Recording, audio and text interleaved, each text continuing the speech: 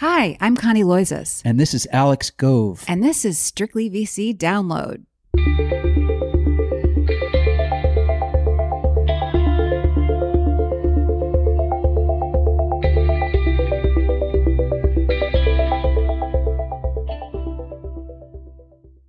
Hello from Lisbon. I am wrapping up a whirlwind and, very costly trip here owing to some poor planning and one lost computer. I'm still really glad I came. I've been to this particular event, Web Summit, before, but this year was on a scale I haven't seen previously. The Speakers Forum alone, which is this cavernous room where speakers can visit with one another and reporters, could have easily housed a giant conference on its own, and it was packed from 9 to 5, I guess. I was never there at 9 o'clock, but it was really busy. There was something like 71,000 people from 160 countries here. They said 2,000 startups, I think, and about 1,000 different reporters, which is really incredible to me. Newsletter readers already know that one of my planned stage interviews fell apart. I was about to get mic'd for our onstage interview on Wednesday, and my featured guest cited food poisoning, which, if you're going to produce a last-minute excuse, is hard to beat. I did really enjoy sitting down separately with Jeff Ralston, a longtime partner at Y Combinator who was named president of the Popular Accelerator program in 2019, and who revealed in late August that he's stepping down at the end of this year. I had wanted to talk with Ralston about a wide range of things, and I think we managed to cover a lot of ground, even while I was so tired that for a split second, I honestly could not think of the question I had wanted to ask moments earlier.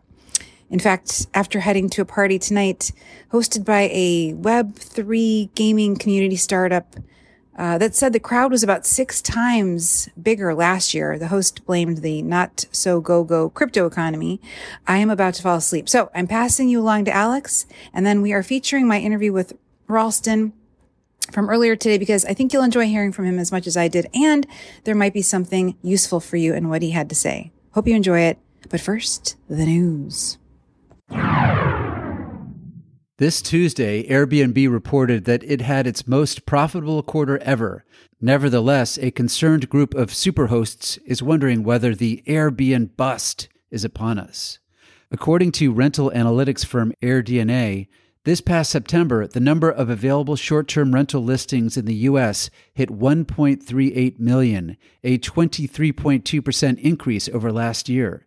AirDNA also reports that from July through September, occupancy rates fell in 31 of the top 50 largest U.S. short-term rental markets. The problem seems to be too many rich people buying too many second homes. During the pandemic, when interest rates hit rock bottom, staying in hotels seemed like suicide, and people could work anywhere, wealthy folks bought up second properties that they could either use themselves or rent on Airbnb. Landlords and institutional investors also contributed to the glut of short-term places to stay. Now the chickens are apparently coming home to roost. Airbnb superhost Jim Ewing told Time that his property in Desert Hot Springs, California, dropped from 80% occupancy to 0% this past spring, and he hasn't had a single booking since June. Paradoxically, prices for Airbnbs are still holding strong. AirDNA states that Airbnb's average daily rates recorded their largest year-over-year growth rate since April. However, Neil Carpenter, the owner of short-term rental consulting service The Air Butler, told Time that he is seeing signs of a softening in the market. He warns hosts in particular to steer clear of onerous cleaning fees. As for Ewing, he wants out. He is currently looking to ditch Airbnb for a long-term tenant. It seems like a lot of people are kind of fed up with Airbnb, and they're angry about how some hosts treat them now, he told Time. I'm curious to see if my timing for leaving the short-term market is the right move, and if in 6 months or 12 months, Airbnb becomes a bad investment for people. Up next, Connie's interview with Jeff Ralston of Y Combinator. But first, a word from our sponsor.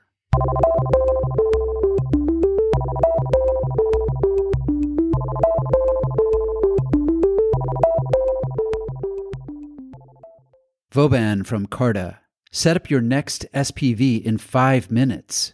Vauban, the leading VC platform in Europe, was acquired by Carta to introduce super-fast, low-cost SPVs in the U.S., plus bring international funds and SPVs to the Carta platform. Vauban from Carta is the all-in-one VC super app to launch your first 100K angel syndicate or manage your next $1 billion VC fund. Set up your fund, raise capital from your LPs, issue capital calls, and more, all in a few clicks. Together, they've structured 1,000 plus SPVs and raised over $2.5 billion through their platform.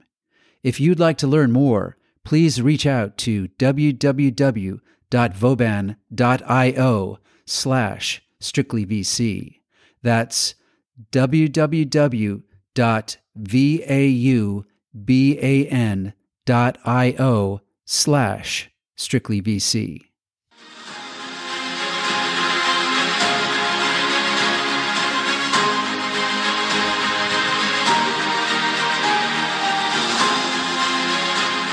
So over the past 17 years, Y Combinator has become a global powerhouse, synonymous with the entrepreneurial spirit of tech. But with a new chapter approaching, the company is making a series of changes and bets for the years ahead. As Jeff Ralston's tenure as YC president nears its end, let's join this session to learn about what's coming next. So please welcome the president of Y Combinator, Jeff Ralston, in conversation with TechCrunch's Connie Loizos.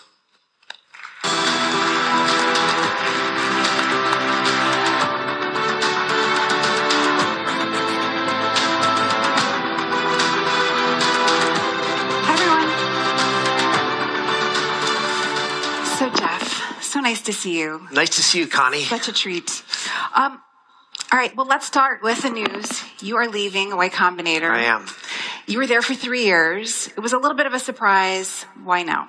I actually count my tenure at YC from just after 2006 when I left Yahoo. I started hanging out with Paul and company. So really almost 16 years. And I've been an employee at YC since 2011. Yeah. So it's been over a decade. And, I felt inside me an urgency that it was time for a change. And I think you have to do that justice when you feel that. Even though I love YC, I love what I do, I think it's important work. I think it matters. We're very mission driven. We think entrepreneurship is important and makes a real positive difference in the world.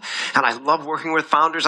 It's weird. I love it, but it was just time to do something different. Sure. I'm moving on. Good. Well, good to listen to yourself. I mean, so Y Combinator, I've been covering Silicon Valley for so long. It's incredible to me to think about the evolution. I remember showing up at Crystal Towers, this apartment building where they used to house all the entrepreneurs, and seeing Justin Kan, who I thought was really strange with his headset on, filming himself all day long. Of course, he went on to found Twitch. That was Justin TV, remember, Justin right? TV, exactly. I was like, who is this kid? But of course, it's changed so much. So it was a class then of maybe 12 or 18. And then we got to these progressively bigger classes. This past winter, you had 400 founders in your 400 companies. 400, right. So maybe 800 founders. And you downsized a little bit. So tell me a little bit about this whole idea that, starting a startup is, infinitely scalable. Well, I think I've made some maybe some people consider outlandish claims for how many companies we could possibly fund. It's never been infinite. I do think it scales a lot. There is extraordinary opportunity for entrepreneurship and for founders to find success across the United States, across the world, in every demographic.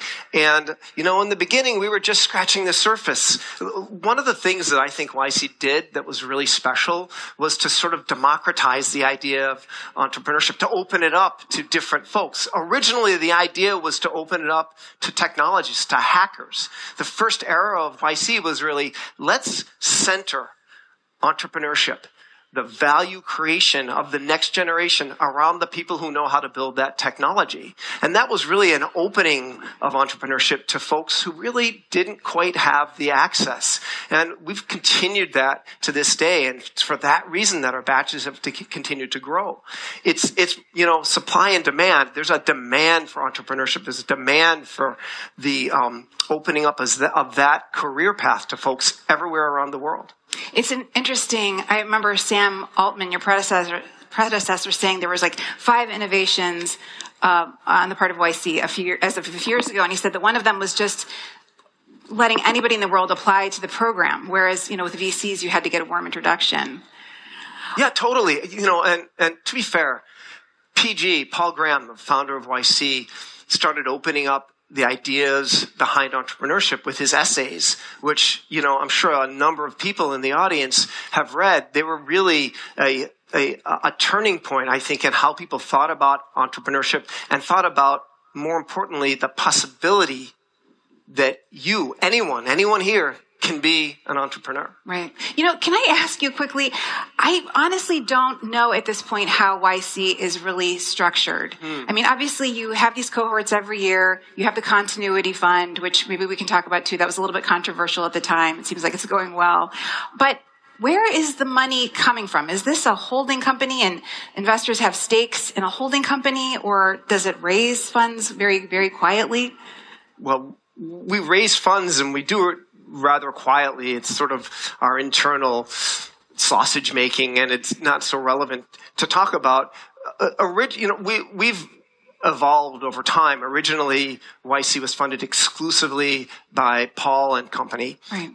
And later on, we took on, from a funding perspective, the nature of most VCs, where we have limited partners from whom we raise money on a relatively regular basis. Okay. And we have a number of funds in which those LPs place their money. Okay. And then so we look like a standard VC from that perspective. So like a VC, or is it evergreen?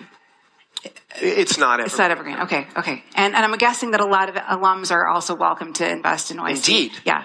Virtuous cycle and all. Yeah. I would like to point out that one of the innovations that Sam probably talked about when you talked about those 5 innovations was that we sort of think of the folks who go through Y Combinator as our alumni. Mm-hmm. And we've created this community of founders. And so it's really great if that tight community can actually reinvest the success they've found back into YC. Yeah. It ties us all more tightly together. Absolutely. Okay. On that front, I've always been interested in this. I think the value of the network is so interesting, but I always wonder if there is a breaking point, because I know sometimes a founder will roll out a product and a lot of YC alums will happily sort of test it out or buy it. But I just wonder, buy it. Hopefully buy it, right. Yeah. But I just wonder at some point when you're dealing with thousands of teams, if it becomes overwhelming, or how you keep it from becoming overwhelming for your alums. I think the best answer to that is we have really good software. Okay. We actually consider ourselves, more than anything else, a software platform. We've all been software engineers. Paul is a PhD in computer science. Sam was a software engineer. I'm a software engineer. My successor, Gary Tan, he's a software engineer. Right. And so we take a software attitude towards scaling and towards creating tools that bring our companies and our founders together. In fact, Gary Tan built the community software originally that we use still at YC. Was that rooted in Posterous at all, or just completely separate? It's completely separate. Okay. Well, I love Gary. I'm glad that he's... Posterous was the blogging platform that... Gary was also a YC founder, and the company he started was one of the early blogging platforms, and a great one at that, actually. Right. I used it. So you had this sort of sizable class this winter. I think, was that the biggest class you've ever had? 400 teams? So you've pared back a little bit, which it's a new world, right? I was going to say. The world is changing pretty radically, and it really behooved us to react to that. Also, the world changed in 2 fundamental ways, which caused us to retrench a little bit on our batch size. Mm-hmm. One is the pandemic kind of is coming to an end, and we're much more in person, and it's harder to scale in person than purely virtual, which we were from March 2020 until the winter of 22. And the second thing is, you and some others might have noticed the economy is doing somewhat different things that it did in 2021. And so it's really important for us as we fund companies to fund those that have a really best chance of survival and raising funds in the future and thriving in a more difficult economic situation, which, is probably pretty reasonable to predict. Sure, absolutely. Will the terms be changing? I mean, terms are changing across the board here. I don't know if it... not in the short term. Okay. Not in the short term. I mean, over the years, we've changed the deal that we give to YC companies, and you probably know that recently we changed the amount of money we give each company from $125,000 to $500,000. Right. That'll stick for a while. In fact, we're actually sort of super pleased that just as we're coming into an economic it's actually stormy economic weather. Right. Every YC company gets to start off with a minimum of $500,000 and has a great chance, therefore, no matter what, of making it through to the other side. Right. And there will be another side. There's always another side. Sure. Actually, I read a piece this morning with some VCs predicting that maybe it's next year. Let's hope. Well, yeah, no, I've seen I think someone in the previous panel just said nobody really knows, and it's true, right. Nobody really knows, but there's reason to believe that we might have a relatively soft landing, that maybe we'll have a recession, but it probably won't last for that long. There's contradictory metrics in the market. There's a pretty good employment statistics, pretty bad inflation, and we'll see how those balance out. Right. Jeff, another thing I wanted to ask, I sort of led our coverage of YC's winter batch, so this is sort of top of mind. But I think the title of the story is YC becoming a kind of fight club? Because you had so many different companies that were very much alike. You had very similar stage companies in the same regions, seemingly tackling the same problems. And I thought at that scale, it's probably inevitable. And do you just have to sort of make as many bets on as many promising entrepreneurs as you can and see who kind of, succeeds and thrives? Yeah. I don't know. Fight club implies, pugilism between the companies. And that seldom happens within our community. Even when companies end up being in the same space, we still all feel like we're fighting the same fight. And look, we've funded over 4,000 companies now, so it is inevitable Sure. that people will be in similar or the same space. It's okay. It happens. I also wanted to ask about what you are funding right now. It seems like there was a lot of fintech, especially in the last couple of classes. I haven't seen as much consumer. I wonder if you're also interested in if you're following the creator trend, if that's something that you're dipping your toe in. We're driven by the founders who apply. And so we seldom say, we're going to take, 20 consumer businesses, 100 B2B SaaS. B2B SaaS tends to be the biggest component of batches, has for a while. I like to say it's for the same reason that Willie Horton used to rob banks, because they have the money. That's where the money is. Yeah, that's where Right. the money is. And, when you want to... If you want to persuade consumers to spend money, it's just a little bit harder than companies who actually, when you provide a product they really want to spend money because, right. Then they have a guaranteed business relationship with you. Right. I also just wanted to ask if the application process has changed, if you don't mind us bouncing around a little bit. So, I remember Sam saying, it was 45 minutes when he was an entrepreneur going through the process. Then it went down to 10 minutes. He sort of suggested he thought it could get to 5 minutes, which, he thought would also I think he was talking about the demo day pitch, no? No, the application process. How long it took? Well, he essentially said that there's not that much data involved, that it really is sort of understanding who can tell a story, who can sort of react quickly when they're pushed in a certain direction. And he said it was pretty clear pretty quickly. So the way our application process works, hasn't changed much over time at all. Okay. There's an online application. It's free, so anyone who wants to apply to YC, you should.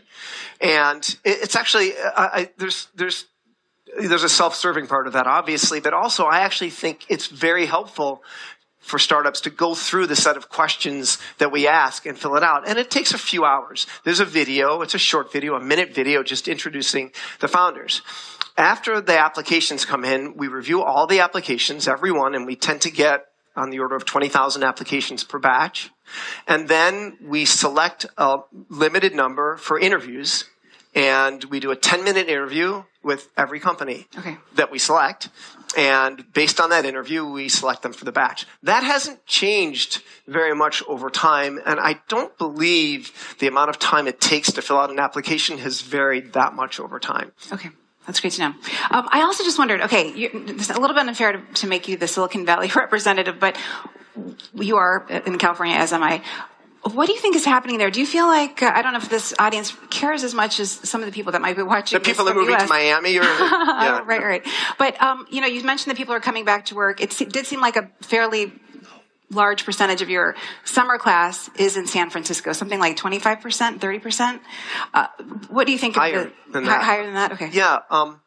Well, for us, it's a twofold question is how we come out of the pandemic. Mm-hmm. Businesses everywhere around the world are struggling with this question. As a company, we became 100% virtual in March of 2020, like almost everyone else, and stayed that way for 2 years. And we're just figuring out what does YC as a company look like in 2022 and 2023 and beyond. The good news for me is mostly it's Gary's problem. But I will say this, we did open another office in San Francisco recently. I did a straw poll of YC employees for how often they were going to come into the office, how many days per week, and the average was something like 1.5 days. Yeah. So it's a bit of an experiment to see, but also the other thing that happened was 25% of our staff was either hired or just decamped, left the Bay Area to live elsewhere. So we're almost fundamentally a remote virtual organization henceforth. The other question is, what do our batches look like? Right. I mentioned that in the summer of 2022, we brought back in person. It's one of the reasons the batches the entire batch? It wasn't a hybrid batch? No, we brought back components of in-person. Okay. We had a retreat at the beginning of the batch. We had weekly meetups during the batch, and we had an alumni event at the end of the batch. And we'll continue to incrementally work with how much in-person we'll bring back and how much virtual. We learned so much during the pandemic as to what works. In fact, we were able to spend more time with founders because turns out office hours over video, over Zoom are really effective and really efficient. So we did more of them, and we connected with our founders over tools like, Slack and WhatsApp and digital tools like that. They, in some ways, even though we weren't in person, brought us closer. So we're trying to find the happy medium, the best of both worlds, where we can spend that sort of quality time helping founders, and also kind of the very human aspect of meeting them in person, hugging them when they need a hug. Sure. Those things actually are super important, especially, we talked about in the beginning how we are a community. We're a set of people who all believe in paying it forward and helping the entire community be successful. And meeting in person matters for those communities. Absolutely. I think that's wonderful. For what it's worth, I just saw some of my colleagues for the first time at TechCrunch at a recent event, and it was such a reinvigorating experience. It's so great when you get back together in person. And even though our office is, there tends to be 10 or 15 people there at a time, it's still so great to go back in and just to see people. But it's weird, when we used to go into the office, it's because that's where our work was. That's where we did it. And now it seems like we go into the office, I don't know, to see people. It's a little strange. Right. I think you're right. I think we just go to socialize mostly. So we're almost out of time. I did want to ask, selfishly, I hope you stick around, but what is your plan? I mean, are you going to you've been in the industry for so long. You founded a number of companies before joining Paul at YC. Are you going to go off and be a cattle rancher or nothing related to tech? I've been really fortunate in my career to always leave under my own terms, and I never have a plan until I'm there. And I don't know precisely what I'm going to do. I have some really significant projects. There's some writing I want to do, some software I want to build, and some other projects that I have, sort of been in the hopper for a long time. But that's not my main thing. And I'll figure it out. I'll take my time. I think there's a lot of real significant problems in the world that maybe I'll try my hand at. I started an educational technology accelerator that was sort of a sister accelerator to YC because I believed that was an important way to make a difference in people's lives that is durable and sustainable and fundamental. And perhaps I'll delve back into that space, but I just don't know, and that's I love intentional. that you don't know. I love that you don't know. It'd be nice if more people sort of approach their careers that way. It's a little scary, but yeah. Well, I think it's wonderful. It's so nice to sit down with you. Nice to see you, I hope Connie. we get to do this again when you're doing your next thing. Whatever that is. Yeah. Thank you. Thanks, Jeff. Thanks, everyone.